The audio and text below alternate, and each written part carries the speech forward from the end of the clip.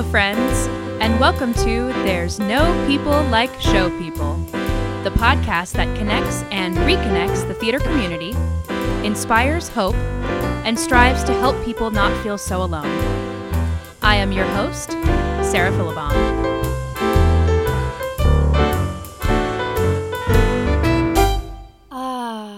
The very best time of all, the fall. Welcome back, dear listeners. Have a sip of your favorite pumpkin-flavored beverage and settle in for another invigorating episode of There's No People Like Show People. You know, I firmly believe that the theater community is all about support and helping each other out. If you like what you hear, please give us a 5-star rating and leave us a written review. We love hearing from you. And give us a follow on Instagram at There's No People Like Show People. Check out our official podcast merchandise at www.there'snopeoplelikeshowpeople.itemorder.com. Again, all one word, www.there'snopeoplelikeshowpeople.itemorder.com. Each purchase really helps us out. I can't thank you enough for supporting us and continuing to share the podcast with your friends and theater family. Wherever you are in the world today, sending you so much hope, joy, support, and love. I hope you enjoy this week's episode. So I had the pleasure and the joy of attending the Maryland Renaissance Festival this past weekend. So much fun. If you are in the area, Pennsylvania, Maryland, DC, Virginia, you have to check it out. It was canceled last year due to the pandemic, but they are back in full swing this year. It's in Crownsville, Maryland. And I have to give a big shout out to my awesome uncle, Daniel Aaron Stewart, who has his own store there. It's called Iron Antler Forge. He does metal sculpture. He does custom jewelry, custom work. He's an author. He's written 4 books. I'm saying I do all of his social media marketing. So you got to check him out. This is just like and There's No People Like Show People is being represented at the fair this year. You can take a picture with the coffee mug. If you haven't checked out our merchandise, please visit www.there'snopeoplelikeshowpeople.itemorder.com. Okay. Friends, I'm super excited for our guest. Let me just paint a little picture for you. It is almost 10 o'clock at night because our next guest is a wonderful mother to 2 beautiful children. We've known each other for such a long time. I love when I get to talk to other moms on this podcast because it is very rare. Because let me tell you, friends, the juggling act is real. It is real. There's a lot of balls flying in the air at all times when you are juggling working and being an artist, being a performer, being a mother. It's just a lot. So I like to call this when the children are asleep, after hours, real talk.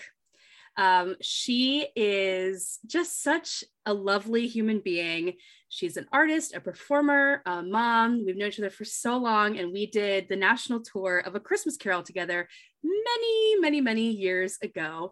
Welcome to the podcast, Kirsten Voorhees. Thank you. Thank you. It's so nice to be here. I'm a big fan, and I'm just happy to be here and to add to it. Well, thank you so much. I am so happy that you're here. I know that we have been meaning to record this episode for about 6 months now. Sounds about right. Yeah, we text back and forth, and it's like, how are you? Oh, I'm just doing 800 things. Oh, how are you? Oh, I'm also doing 800 things. So, that's where we're at. Where we are recording this over Zoom. And so where are you this evening? I am sitting in my lovely living room with 2 children who are asleep, and I kicked my husband out to the porch. So all is good. I am alone in a room, which is unusual, but we're making it happen. Yes.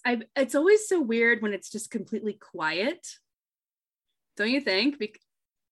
It is, and I love it. I know, it's so nice. I love it. Yeah. Paul will ask me, my husband Paul will ask me, like, do you want to watch something? Do you want me to turn something on? I'm like, no, I just want the quiet. Mm-hmm. It's so nice. So yeah. It's so nice. Okay, well, I always ask people, where are you from and how did you get into theater? So I am from Clinton, Iowa, which is about a half an hour north of the Quad Cities. There's lots of theater there. We're very lucky that about a half an hour north on the Illinois side is the Circa 21 Dinner Theater. My hometown of Clinton, Iowa has a professional summer stock called the Clinton Area Showboat, also called the Lillian Russell Theater, also known as the Boat That Don't Float. It's a big old Mark Twain paddle boat that has been docked on rocks. And so different levels of the boat have been made into the theater. The bottom part, which would usually be underwater, is the ticket office and lobby and concessions. And then the next level has a ramp that goes up to it. It's the main seating and the stage, and the scene shop is there. I mean, everything is on site. And then the next level up, which would be the balcony, is also then, if you went across, would be behind stage was the dressing rooms. And then the captain's booth on top, which is the coolest 360 view of the river, is the costume shop. So it's really cool. And so having that kind of access in my hometown was really neat. Very near to us is also Timberlake Playhouse, which also does professional summer stock as well. So lots of stuff in the area. Very cool. Yeah. As for starting as a kid, I think it was just all the things that I was interested in kind of added up to like musical theater. I love dance. My mother put me in it at 3. I loved it. I love to sing. My dad has a memory of me taking the coffee percolator apart and using it as a microphone. He has a recording of me too young singing Material Girl. And because I was so young, I thought it was I'm a Cheerio. I'm a Cheerio girl. Mm-hmm. Yeah. Yeah. He has a recording of me doing that. Yeah. Very young. So you add all those things together, and any summer camp that I could get my hands on through the college or anything else there that had anything to do with arts, I did. So there you go. What is the first show that you did? You know, I had to dig because I was like, it was a middle school show. It was like my first formal show, not just like a school put together play, you know, and it was Tumbleweeds, the musical, a pioneer musical. But I don't really count it because, man, I have no memory of it. So it was that remarkable, you know.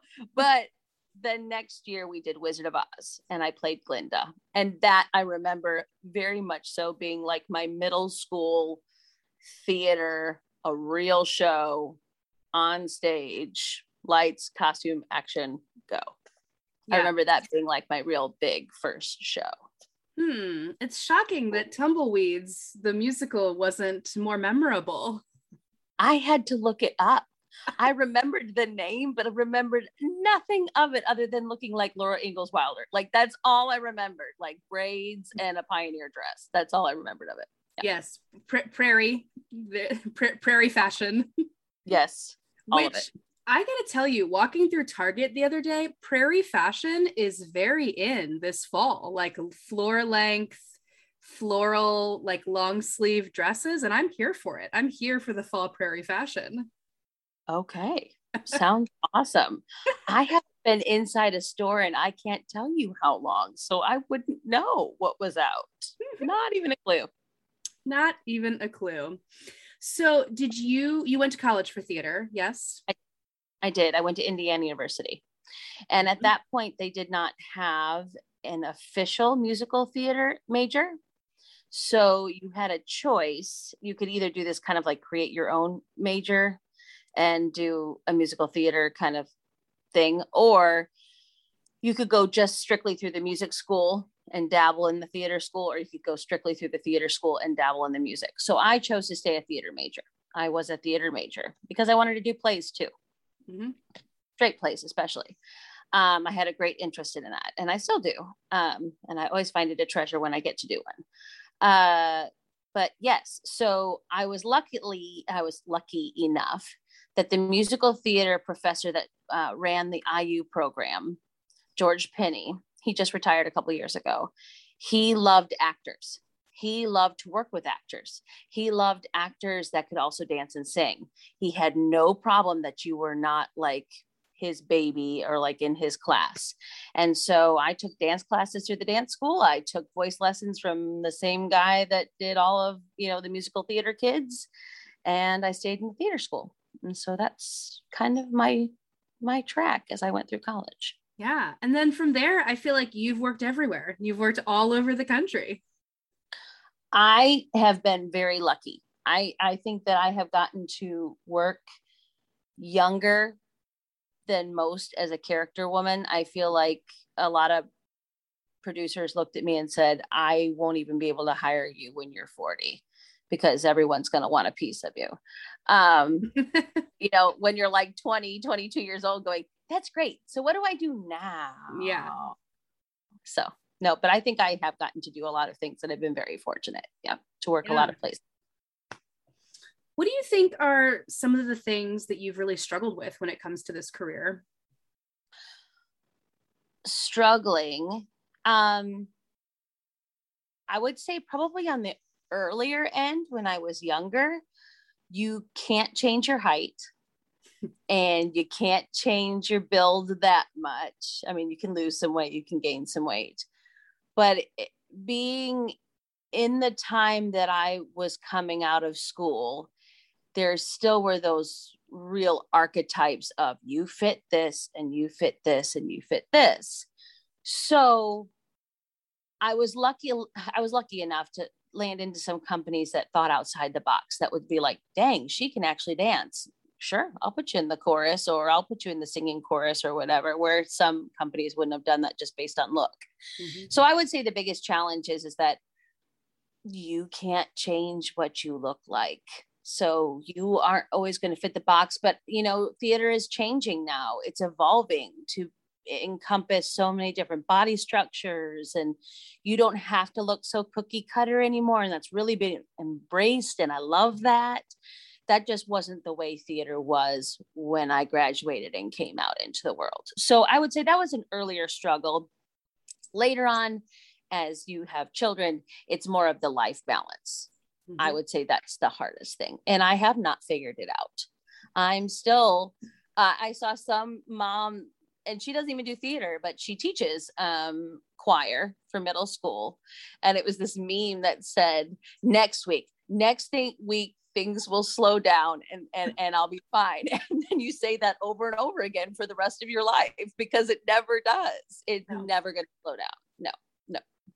Yeah, I feel like, I look at my to-do list, which I create on my phone for, okay, this is what I have to do today. These are weekly goals, monthly goals, whatever it is. And then you feel like, wow, I feel super productive. I feel so accomplished. I checked off, 7 things off the list. And then you're like, oh, great. Now I can sit down and relax. And then you look back at the list, you're like, there's like 12 more things on the list and it's every day is like that every single day. So yeah. I feel that it is hard, especially when you have kids and you are also, still in this business and trying to teach and perform or, any sort of capacity. It's just like the hours are weird. The hours are strange, and finding childcare is difficult, reliable, affordable childcare. We're both nodding our heads. Yes, ma'am. Yes, ma'am. It is a struggle bus central, especially when you add COVID on top of it. Yeah. Fortunate enough that my husband has gotten to still do theater as well, but it's not always here. So if he travels, then I am single parenting, which you understand very well. Sure do. Single parenting is not for the faint of heart. And so, yeah, it's just a lot. But again, it's very important, as we all know, for arts people, that if you have this amazing opportunity, you're going to move mountains to do it. Mm-hmm. And so you're happy to do it, but you're like, I am looking at that light at the end of the tunnel. Like this contract's going to end in a week, right? Yeah. It is like constantly figuring out this giant, crazy jigsaw puzzle. Yes, that is a good way to. Yes, of life. So how has your pandemic experience been? Interesting, fortunate. So pandemic hit and I was newly pregnant. We did not know that the pandemic was going to hit when we decided to have a second baby, because things were going very well for us at that moment in January. Come March, complete shutdown. That was tough. I will say now, on the other end of it, it made us slow down. It made us spend time with each other. I got months with my then 3.5-year-old son that I would have never gotten. Oh, actually, he was just turning 3 at that point. I apologize. By the end of it, he was 3.5, but he was just turning 3 because he wasn't quite 3. We were like, let's potty train the kid. Well, we're on lockdown. No better time than now. Nobody's going anywhere. So Paul and I were like, okay. Because, before, when we were like, okay, potty training, we're never home at the same time. It's going to have to be like one, and then the other juggles, and then the other juggles. And we're like, oh man, this is going to be hard. They were like, well, we're here. Let's do it. So that's how we spent the beginning of our lockdown. We were fortunate enough to have a summer contract, which was very unusual. It went from indoor to outdoor theater at Tibbetts Opera House in Coldwater, Michigan. We had worked there for many years, on and off. It was the artistic director that we're very close to's last summer. I know, what a crappy way to go out before retirement. And he was like, we're going to make this happen. We're going to pare down. We're going to change our shows. We're going to do a skeleton crew that are basically going to quarantine with each other. And that's it. And then we were like, we have a 3-year-old. So you want us? And I'm going to be very pregnant by that time. And he was like, I don't care. Come on. So we went to Michigan, and we all together hunkered down, and we did great shows, and it was fun, and it was amazing, and I'm glad I got to do it. And then I came back to a theater that was still open, which was different than a lot of people. I work mostly at Derby Dinner Playhouse in Clarksville, Indiana, and I am a footnote. That means I sing the pre-show entertainment. I wait tables at the same time, and I do shows there from time to time as well.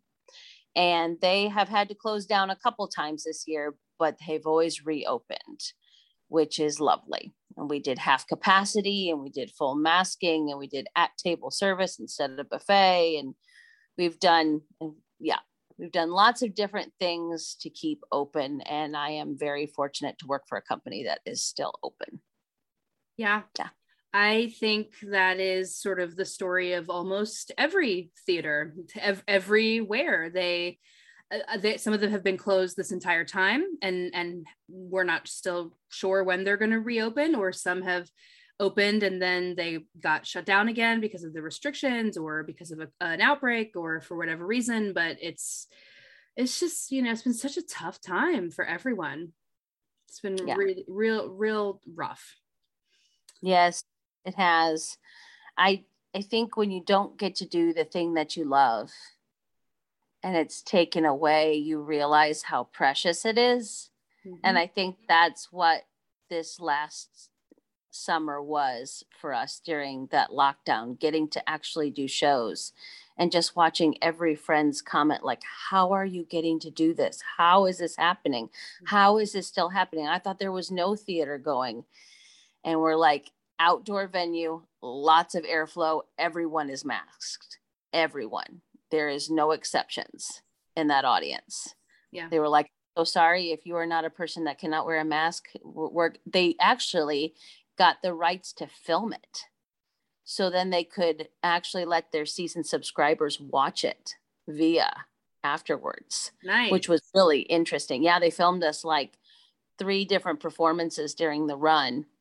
And then they spliced them together so that their season subscribers who were compromised or could not wear masks or didn't feel comfortable coming out could actually log in and watch, which was really cool.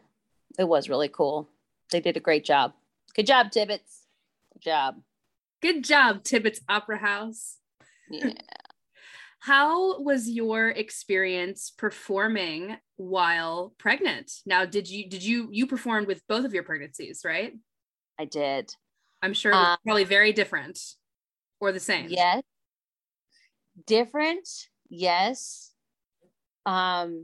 Both pregnancies. I don't know. I'm an idiot. I don't know. I did a show like I closed James and the Giant Peach and had Sullivan less than 2 weeks later. Wow. Like that. Yeah. It was supposed to be a month left. I didn't make it. I will say that was an interesting situation because it was just so much fun to play Auntie Sponge, but it was a full kick your face sing musical. Breath control is very hard at the end. Running around on a big stage. Like this was at the Kentucky Center for the Arts, which means it's a huge ass stage. Yeah, it's big. It's big. It's a big stage. So yeah, getting yourself across that, like in running scenes and stuff like that was real. I just remember thinking, why am I so out of breath? Well, yeah, that's why you're out of breath. So yeah, it was an experience. We had this because it was for youth. They took this break near the end of the run for a couple of days for spring break because kids were out of school and things like that. And then we came back and did one more week of the show. And I remember taking that break and coming back for the last week of the show and like holding my sides and going, it's a good thing we're closing in a week. Like this is starting to get really, really hard. Mm-hmm. Second time around, same kind of deal. I went up to Tibbetts Opera House to do their summer theater, and we closed the last show a month before my due date. So yeah, fully pregnant. Luckily, it was a nice, cool summer up there. So I was like, my first thought was, I didn't sign up to do outdoor theater fully pregnant. That seemed very, like I was like gonna punish myself. But it was really awesome, and it wasn't stinking hot, and it was lovely, and I'm just really glad I did it. But yeah, I would say towards the end of that last show, I was just like, okay, this is real. Yeah, but I made it the first 6 months of my pregnancy performing. And, I think I could have made it like another month. I think I could have made it up to 7 months. But then once you start to get into the like 8, 9, 10 month range, everything is just real uncomfortable. And you can't sleep and everything, it's like everything is your feet and your ankles and everything is swollen and you waddle and it's just like your back hurts, my lower back. Oh man. Yeah. I will say, I feel like I was tested both times because both pregnancies, I waited tables up to like the day before I had the children. So yeah, before Sullivan, I worked a double the day before. Yeah. Okay. You are like the strongest person I know. Or the dumbest, one or the other. No, I don't know. Strongest.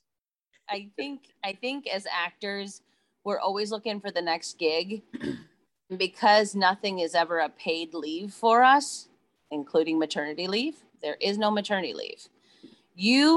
It's the first time in your brain, you're like, there's no income coming in for 6 weeks. There's no income coming in for 6 weeks. I have to work as hard as I can until I cannot. Mm-hmm. And I think that's just inherently in us. Now, I will not say I've done myself maybe a service because I did that. Definitely my second pregnancy around, my doctor was like, so maybe not doubles before you have this baby. Just maybe we just go down to single shifts, please. Yeah. Single shifts. And she was right. I came back and I like worked like a week of like, regular schedule. That went to the manager and I was like, okay, I'm going to need to not do doubles. I said, I can do single shifts, but not doubles. And that's because when I came back into full pandemic table service, full mask, full PPE. Now it's hard enough to breathe fully pregnant. Now you add on masks, gloves, and it's the heat of the summer. It's August, early September in Louisville, which is very, very hot and very humid. And we added that everything was at table service, plated meals, but we were taking full orders that we were not doing before. This was a buffet place before. Mm-hmm. So it's not set up to do that. So we were pretty much figuring out a Band-Aid situation to stay open.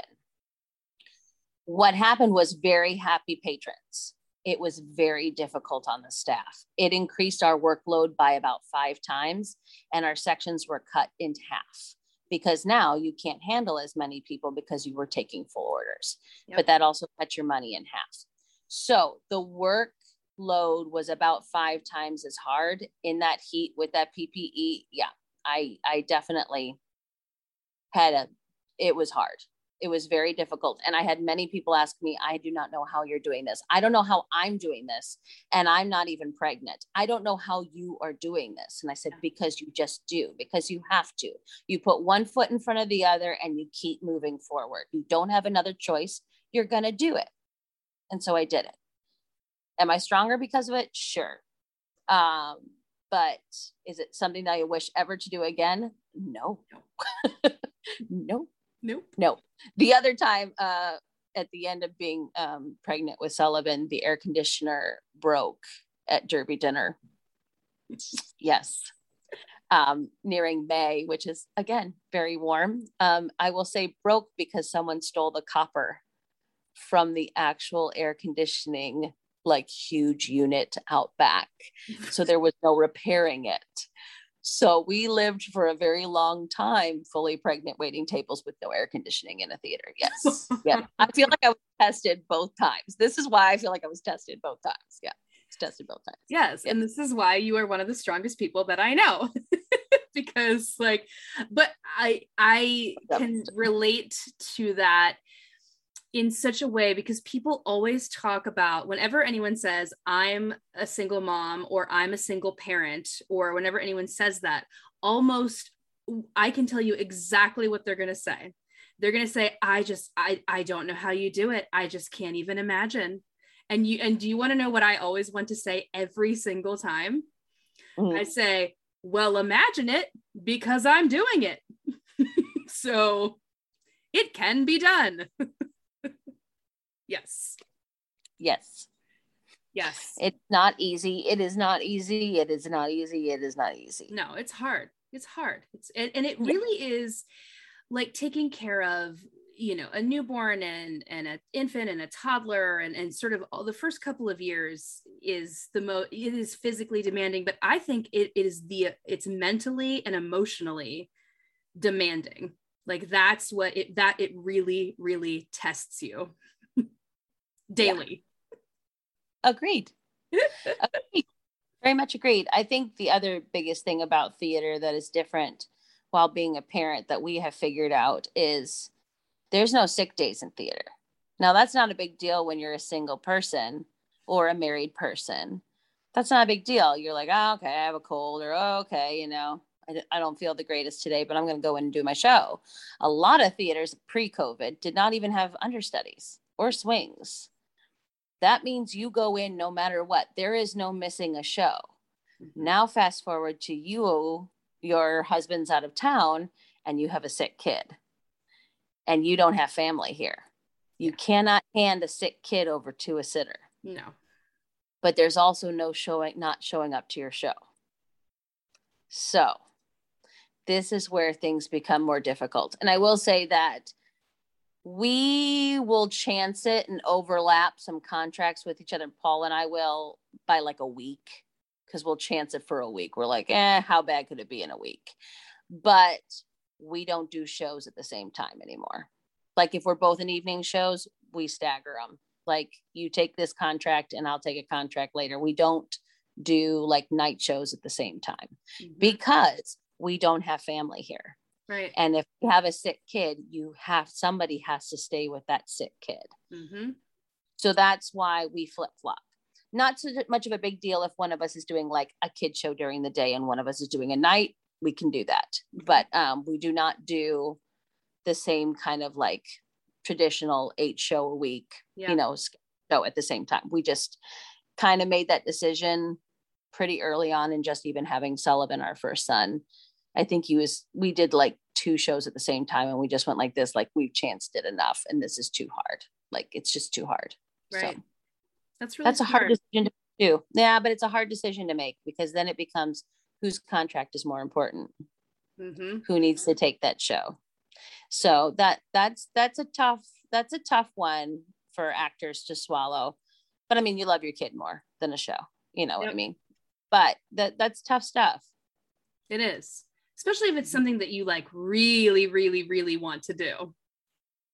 Usually what ends up to be is one of us, it's like something we really, really want to do. And the other one's like, oh, that'd be a cool job, but okay, yeah, I can let that go, And usually producers, directors are very understanding to the fact that we're like, it's not that I don't want to do your show. It's not that I'm like not doing your show for another job. It's literally because we have a kid. And that's it. Yeah, you're like, and now we have 2 kids. So right. We do have 2 kids. Yeah. So we are freshly in what I'm calling year 2 of the podcast. I know, year 2. Woo. Year 1 was September 1st, 2020 to September 1st, 2021.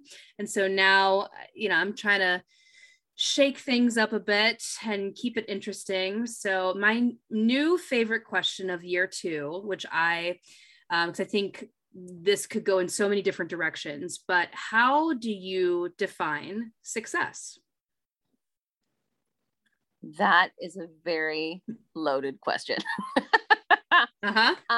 If my stock answer forever before having children, I defined success as working.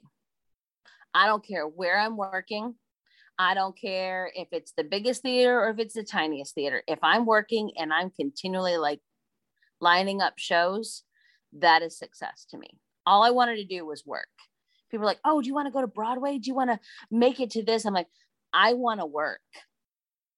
And however that makes its way through it, I want to work. I don't want to sit in a city for years going, I'm still here, but I'm not working. I want to do what I'm supposed to do. So that was what I defined as success. I think I still now I consider success is finding some kind of a balance between family and still not completely giving up theater. That is a very difficult thing for people who have children, because they don't mesh easily with each other, time schedule wise, any schedule wise, they just don't. But it's inherently part of my framework that I feel like if it goes away, there's a part of me that goes away.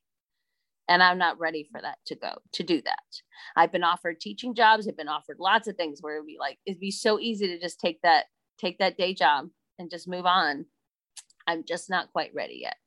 And I might have a different answer when my kids are in full day school and you don't see them at all. That might become just different at that point.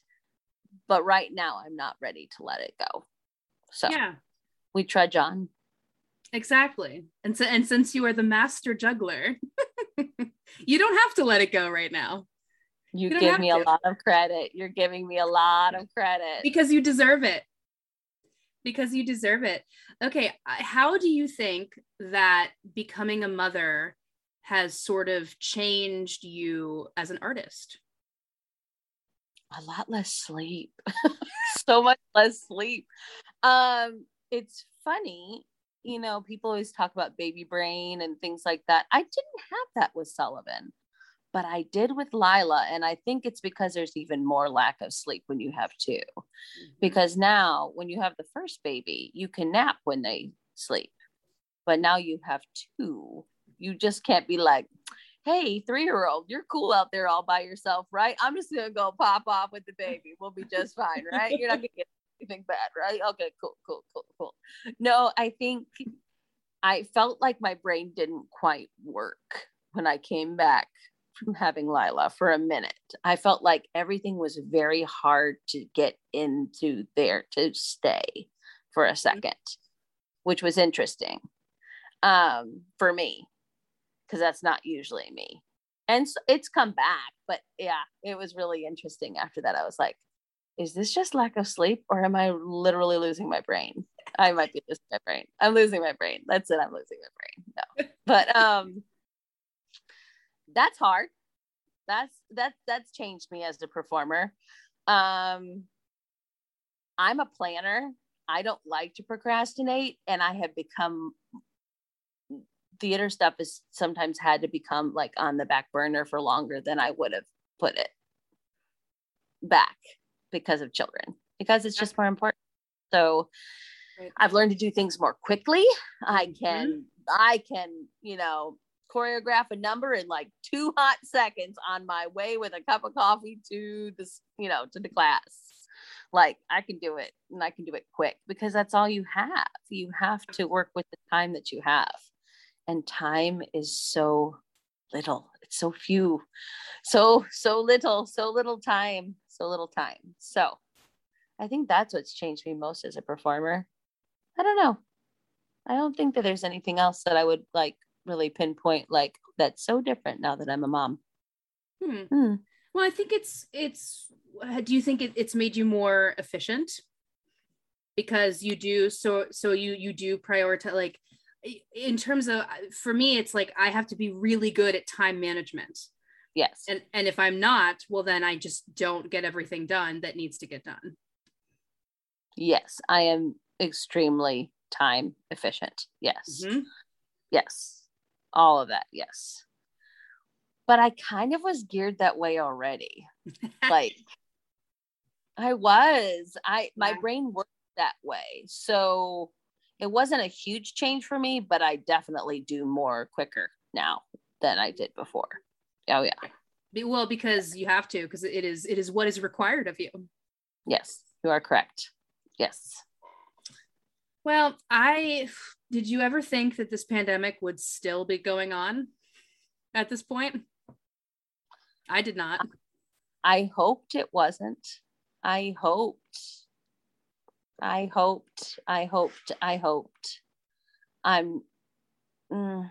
wouldn't say I'm fully surprised. Yeah. But I really had great high hopes. And that's another thing, having children, young children, with this has just, man, if you're already an actor, you're kind of a germaphobe already, because once again, there's no sick days. So you know better than to touch a bunch of stuff and then touch your face, especially like when you're on tour and everything else, your regimen to keep yourself well. But man, having small children who can't be vaccinated yet. And COVID makes some real stressed out mamas. It just does. So, one foot in front of the other. Keep trying to do the best you can. One day at a time. Oh, girl. Yep. Well, Broadway is reopening finally, a couple of shows. Yeah. I saw a couple things on, Instagram. Waitress recently reopened, Hadestown reopened. Very exciting. And a lot of stuff around the country is also starting to reopen, or has been opened for a while. How do you want to see the theater world change as we move forward? I would love to see it somewhat continue what we saw pre-pandemic. As we spoke about a little bit earlier, I love that we're starting to be so body positive. I love that hopefully continues, that we are not cookie cutters, that all race, creed, builds are allowed. You don't need that quintessential, what we think of when we think of that character. So, I love the thinking outside the box when it comes to casting, and I hope that continues. It's funny, I'm rounding back with this question, because you were like, what have you found difficult? One of the things I found difficult as I've gotten older is you're starting to go into the mom roles, which is totally fine. It's where I'm at. But because of the age of vaccination, we're having to cast children older. So, for example, Christmas Story would have tons of little kids, right, in that show. Well, now they have to be 12 and older because they have to be vaccinated. Yeah. So they're having to hire giants as the adults to dwarf these 12-year-old and up children to make them look like little kids. That does not do a service to a 5'1" actress. You will never be there. So that is something that's been difficult as I get older. It has to be a director that doesn't care that I'm not that much taller than the children in the show. And that doesn't happen all the time. So I hope that continues, that people start to think outside the box, that you don't have to have that quintessential, like, oh, that mom is tall and that child is short, because that doesn't happen anymore. Children are giants now. They're huge. Their parents aren't always huge. So I guess I hope to see that continue. I just hope that a lot of theaters pop back up. That's my biggest hope. My biggest hope is that the little ones find a way back in. They find that way to like nose back in, because I think they're important. I think they're actually really important. From a kid who's from kind of a smaller town, like the Clinton area showboat to me was really important. That was my access to theater. And it's a small company. So if they don't reappear, that's tons of people don't have the funds or the way to travel far to see amazing theater, but they do have access to see something that's close to them. So that's why I hope that those theaters find a way to come back as we hopefully emerge from this continuing pandemic. Yeah. That's what I really hope, because it's really important. It's really important to kids. It's just really important. It's so necessary. It really is. Yeah. Oh boy. Well, we always sort of end with a favorite theater memory or story, and I have one that involves you, but I'm going to let you go first. So, do you have a favorite theater memory that you would like to leave our listeners with today? Sure. What if it's the same memory? That would be hilarious. I hope that it is. Actually, I was thinking about this and I was like, that's such a hard question. I know. There's so many amazing moments. But here's the one that I can say that literally, even as I thought of it and started to speak it, I started to cry. So, if it still gives you those emotions, then it's a pretty good one. I can't remember the theater, but it was Christmas Carol, and it was Bows, and it was snowing on us, and all the lights, and they had different colored lights on us, and they had these holograms of snowflakes just like going up the walls of the theater. And I know it was in the Northeast of the country, and it starts to snow on us, and we've all bowed, and we back up, and Paul Kerr goes to the front of the stage, and the whole audience just rises, and I went, ah! It just killed me. Still kills me. So it was amazing. It was a great standing O, and he's gotten tons of standing O's, but for some reason that was just like, I just went, take a picture in your brain. Remember this. And that's it. Yeah. Some of the best moments and some of the craziest moments of my entire life have been spent on the national tour of A Christmas Carol. I've done, how many times have you done? I've done the tour 5 times. How many times have you done the tour? I think my last time was a 7. Mm-hmm. 7 tours. Yeah.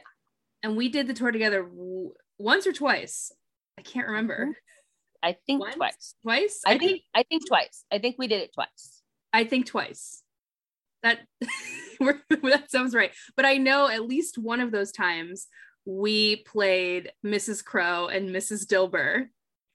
Yes. Together. And that is one of my favorite theater memories because it was so much fun. And I mean, everybody knows the story of A Christmas Carol. So in this version, Crow and Dilber, they're at the end of the show in Christmas Future. It's the two ladies who come in and they steal the bed curtains and they steal the money from dead Scrooge in the bed, and they're just having a party, and it's just a blast. It's so much fun too. And we had that quick change like right before where it was super fast and we had to change really, really, really fast. And then we would always like get ready to go on and just steal dead Scrooge's money and have a party. Yes. That was fun. It was very fun. It was very, very fun. I know. And I that was years ago. That was probably, gosh, 2012, maybe 2013, somewhere in there. Almost 10 years ago. Yeah, that sounds about right. Wow. That's about right. I also am remembering, I think it was our year of Crow and Dilber the first one where Susie was not a part of our rehearsal process? Maybe. I can't and remember. They gave I thought they gave us a different director, and we came up with a version of the scene that they then changed at the end. Is that correct? That seems right. Yeah. We had, and that's a good story for actors. That was a tough one for both of us to kind of swallow. We were given liberties in rehearsal to change it up. They said they wanted to change it up. They didn't want to do the same, like Christmas Carol, this tour was pretty cookie cutter. Like you hit your mark, you go to this word or this spot on stage on this word. But they had given us liberties in that scene to play. And we had come up with quite a bit of play and quite a bit of fun. Yeah. Which was making people laugh a lot. But at the end, we were just about to go on tour. It was tech. They pulled it. Yeah. They pulled our changes and they said, we're sorry. We let you get this far. We shouldn't have let you get this far. But we're going to make you go back to doing basically what had always been done in that scene with us doing it, which is different. Yeah. But I remember us being so bummed because we had like honed this stuff. I mean, we had gotten to tech. We were like ready to go. And they were like, we're pulling it. We went, man. But we took it. We moved on. But yeah, I remember that being like, man, poop. I know. We were just having fun. And it was funny. But, you know. But sometimes that's what happens. That's the way the cookie crumbles on the Christmas Carol tour. Paul has made this joke for a very long time. He has said, oh, I was going to do it funny, but I guess I'll do it your way. It's funny. It's maybe not the best thing to say, but it's funny. But and true. And true. But no, I just remember being like, this is a life lesson. Like, this is one of those, like, that you hear about, you know, like, you're just like, wow, okay, this is a tough one. But, you know, we bounced back. We still had fun. We still found ways to have fun and kind of put our own spin on things. So, but no, it's a great memory of mine. Oh, yeah, the Crow Dilber scenes. Oh, heck yeah. That's way fun. That's what I look forward to the whole show. Yeah. That's the fun. Absolutely. Kirsten, thank you so much for, I mean, I know how busy you are and for taking the time to chat with me tonight. And it's so nice, especially when we sort of have this quiet time after the kids go to bed, to hang out with a friend who it's been so long since we've seen each other in person. I know. Thank you for inviting me. Thank you. This has been lovely. And yes, it is a treat. It's always a treat to speak face to face with someone that you don't get to see for a long time. And also just, you know, shoot the breeze with, have a good time. Yeah. And have a lot in common. Exactly. Share the same struggles. And hopefully in the future, we will get to work on another show together. I think that would be absolutely amazing. Let's make it happen. Let's make it happen.